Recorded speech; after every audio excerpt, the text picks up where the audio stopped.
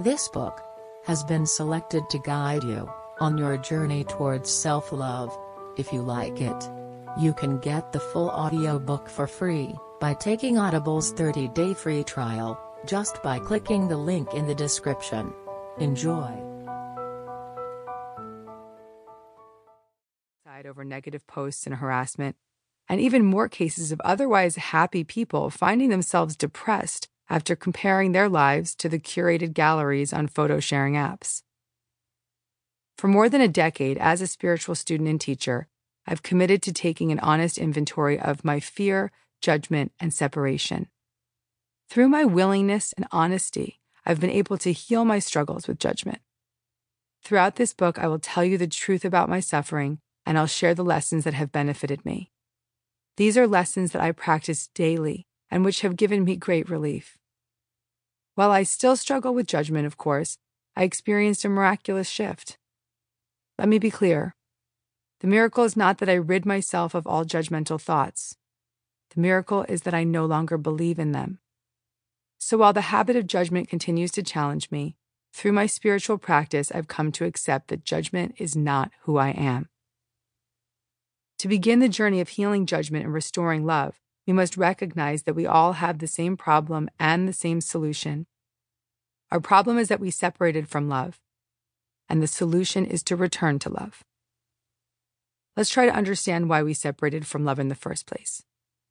From a spiritual perspective, our life's hang-ups stem from this moment of separation when our internal voice of fear, our ego, led us astray from love, compassion, and oneness.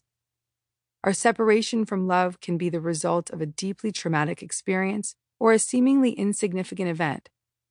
Regardless of the trigger, however, it first happens the moment we come to see ourselves as separate from others or not good enough in some way. The separation from love can begin as early as infancy. Babies can be born into a hostile environment that leaves them neglected and with the belief that they are unprotected in an unsafe world.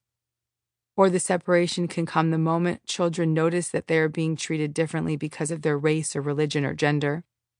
In that instant, their sense of oneness is taken from them, and they learn to see the divisiveness of the world.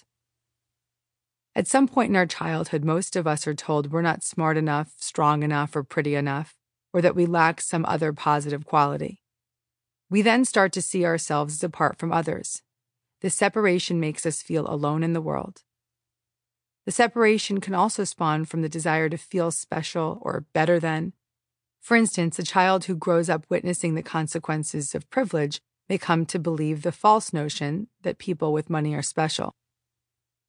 While we all have different stories that caused us to separate from love, we all have the same response to feeling alone in the world: fear.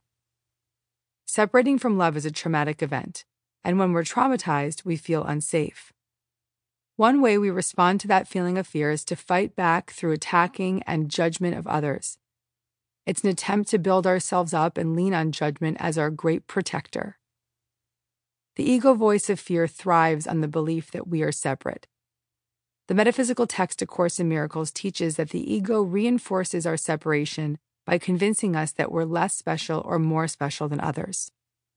Special implies that someone is better than you because they have more, earn more money, or are more attractive or accomplished or famous, or the right race or religion. It works the same in the other direction, where you make yourself special in the face of another's perceived lack of something. When we see the world through the lens of specialness, the dark cloud of judgment blocks us from our light and connection to others. One manifestation of specialness is the special relationship, which the ego uses to protect us from feeling the pain of separation.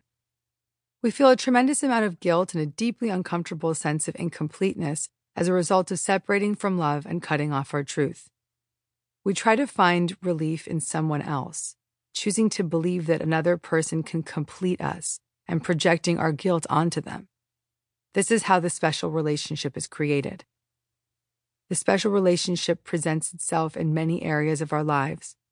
For instance, maybe you've made your teachers or mentors special because you look up to them, and they've guided you through a unique time in your life. Or maybe you've turned a romantic partner into an idol, feeling like you can't survive without his or her love and attention. Special relationships can sometimes appear harmless, like the specialness you project onto a parent. This one can seem counterintuitive because while family members may have greatly supported your growth and provided you with a source of inspiration, they are not your savior. Whomever you've made special will inevitably disappoint you in some way.